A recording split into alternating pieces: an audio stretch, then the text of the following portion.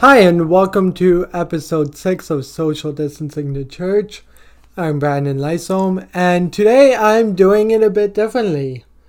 I'm going to be reflecting on things being learned and kind of reflect on the past 5 episodes. And to start off on the tech, one thing I'm been noticing as a common thing is playing to the strengths of each platform.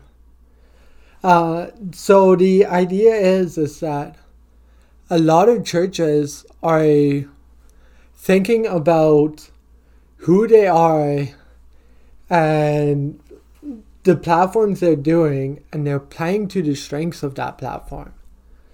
So a good example is in episode 1, Grant discussed kind of doing video calls and including others because it was easier to do as a video calling system. And episode 4, Bryce is sending everybody to Facebook. They're streaming everywhere, but Facebook is the place they push as this is where we are, because they can do interaction well, and so they can kind of interact better with people on Facebook. And so they're playing to the strength, both Bryce and Grant, they're playing to the strengths of the platforms they choose. And going along with that is leaning into what you can do and do it well. Rather than being the next live streaming sensation, churches are thriving by leaning into their identity. Smaller churches are choosing ways that can keep on cultivating community because they realize that's what their church does well at. So rather than doing an impersonal system, they try and add personality to it and lean into their community more. Now, that's not to say that big churches aren't leaning into community or aren't adding personality, but that they'll choose something like live streaming over YouTube, in which they can have that production quality because they're a bigger church, they have the skill set. Another example is in episode 5, Jordan discussed how there was people in his congregation who had experience in professional TV production, and so they applied that skill set into pre-recorded services.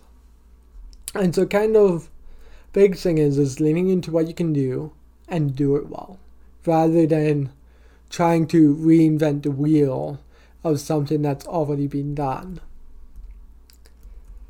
And a big thing that's having some churches see success while others aren't is investing into an online presence. And this is both with time and thinking, but also by actually acquiring hardware. If you invest into hardware, it goes smoother.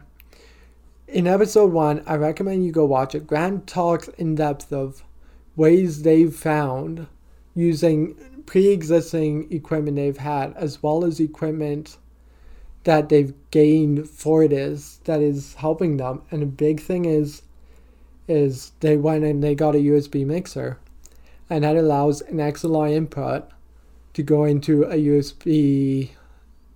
So you can take your XLR mics, you can plug it in, or take an XLR output of your soundboard and you can plug it into this USB mixer. USB interfaces can also do this, and then it outputs it over USB that you can plug directly into your computer.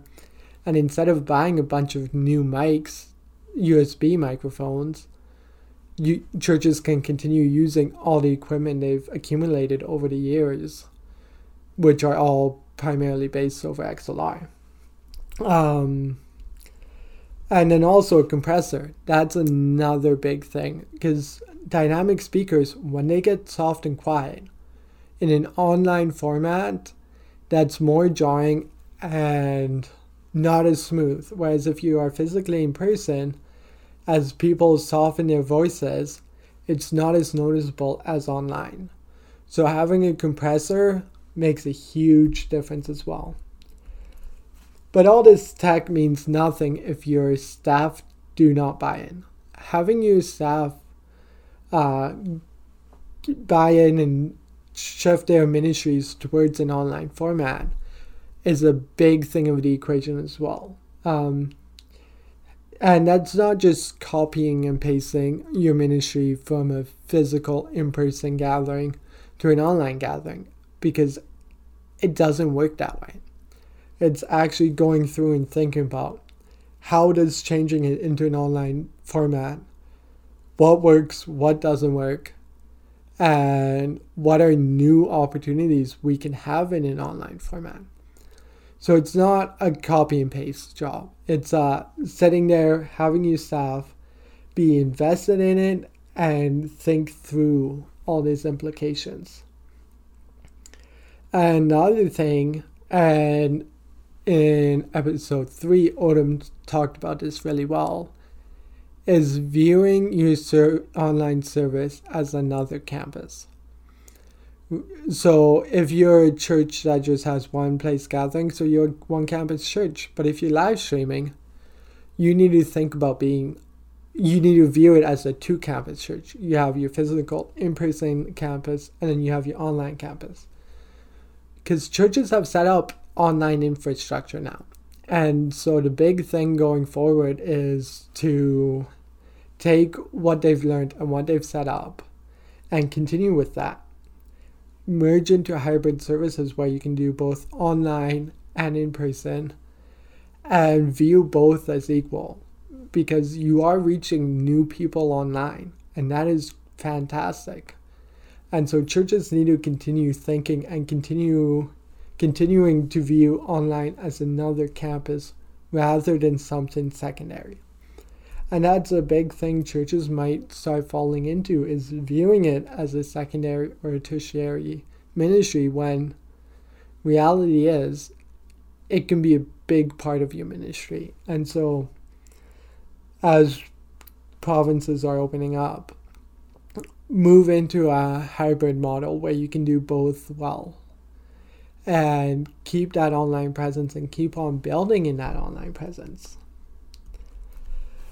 And another thing, not mentioned in my podcast, but is something that I've been starting to think about more and I'm going to change up, is thinking like a YouTuber. If you're streaming on YouTube, you are a YouTuber. And there is things that to do well, you have to have a change of mindset. You think about how churches title their videos. They title their services in a way that the congregation can find it. But there's no discovery in that, right? Like, if somebody else sees it, they're not going to be interested in it. It's something, I've made that mistake. I've even been making that mistake in this podcast, is kind of not thinking in that YouTube mindset. And so that's a big place churches can change, is figure out changing their titles and thumbnails in a way that's still contextually appropriate, but in a way that works better. And kind of that leads into my closing comment, where Terry in episode 2 mentioned tech as a tool rather than a master. We need to make sure that our liturgies are not dictated by YouTube analytics. While we need to make changes to make it thrive, and we should be informed by YouTube analytics, but that should not be our deciding factors. That should not be what drives all our decisions. We need to have a merging of theology. We can't be dictated by tech, but we can be informed by tech. And so those are my reflections so far on this online format. If you guys have any more thoughts or comments, feel free to comment in the comment section, or also follow me on Instagram, where I do more of this behind the scenes stuff. And so that I'm on Instagram at podtheology. And so yeah, I'm willing to have longer conversations with people, as this is something that I've been quite involved in the past few months, is kind of the tech behind doing online services, figuring out what thrives and what doesn't, and being informed by tech, but also leaving space for theology to have the final say as well. And so if you want to continue the conversations, feel free to contact me either Instagram or in the comment section. And yeah, I also linked in the description will be another part where I talk about my reflections on the theology of online services.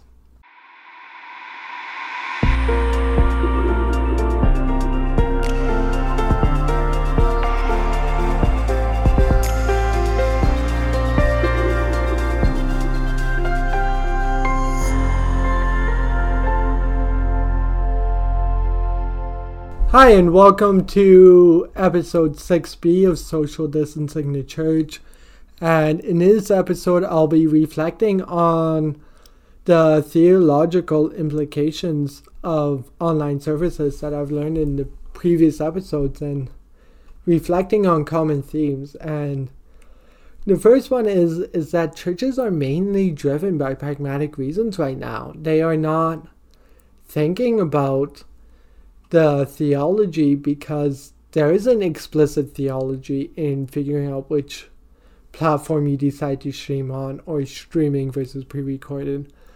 There isn't explicit theology for that, so either A, they have to take a lot of time to reflect, which churches didn't have, or B, you choose via pragmatic reasons, which is what a lot of churches had to do. So there isn't a lot of theological driving force right now, but there still is theology occurring. A good example of this is communion.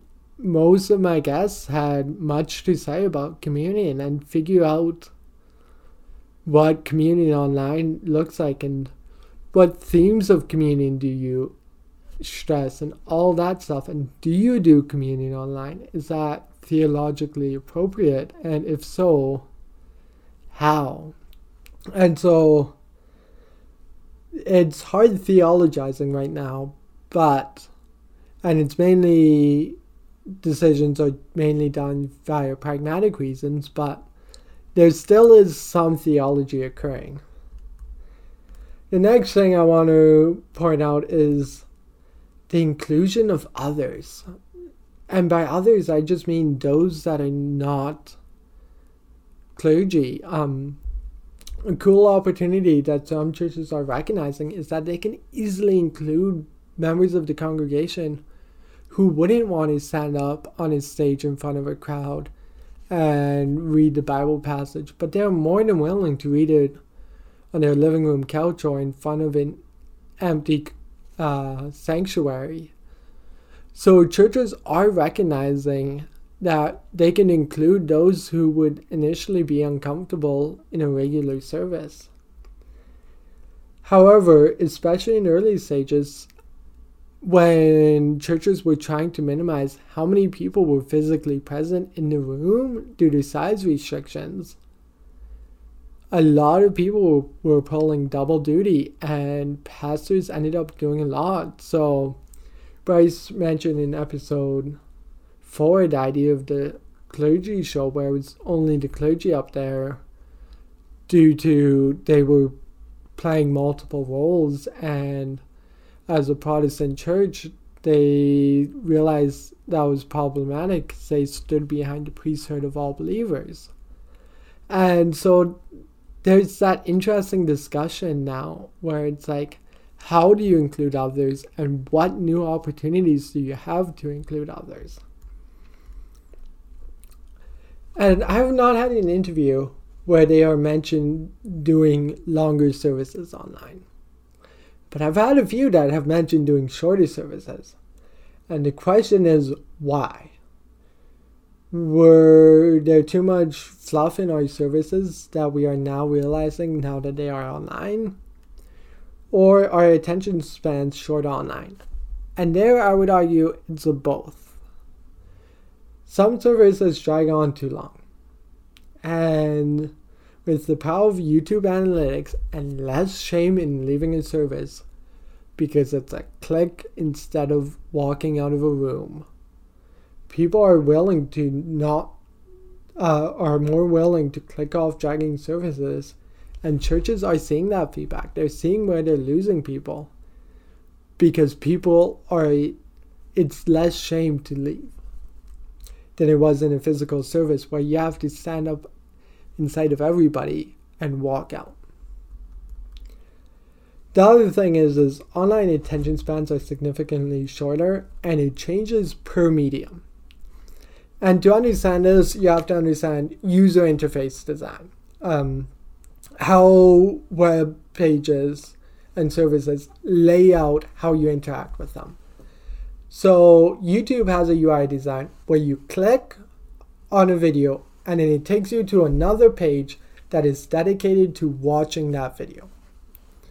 And so YouTube's trying to engage you on long format. However, Facebook doesn't. Facebook wants you to keep on scrolling. Their design is entirely meant for you to keep on scrolling. And so they want to show you as much content as possible, as quickly as possible. So for them, sitting down and watching a 40-minute video is not what they're designed to do. And it's not what people are used to doing on that platform either. They are used to looking at something max 2 minutes and then keep on scrolling. And then keep on scrolling. And seeing as much as they can as quickly as possible.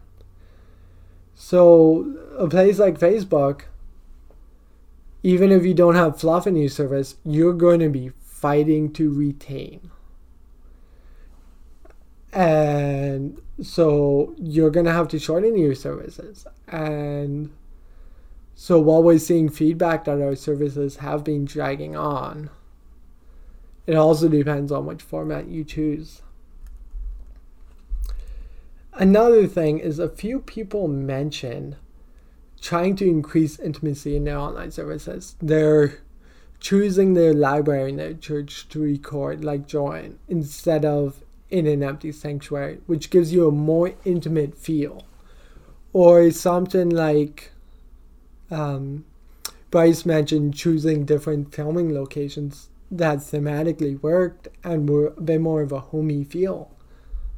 So there is definitely churches trying to gain intimacy in an online format. The question becomes, is this something we have been missing in our churches' Sunday services? And I would argue no, and my reasoning is the study of proxemics. Proxemics is the sociological study of space and group size in human interactions.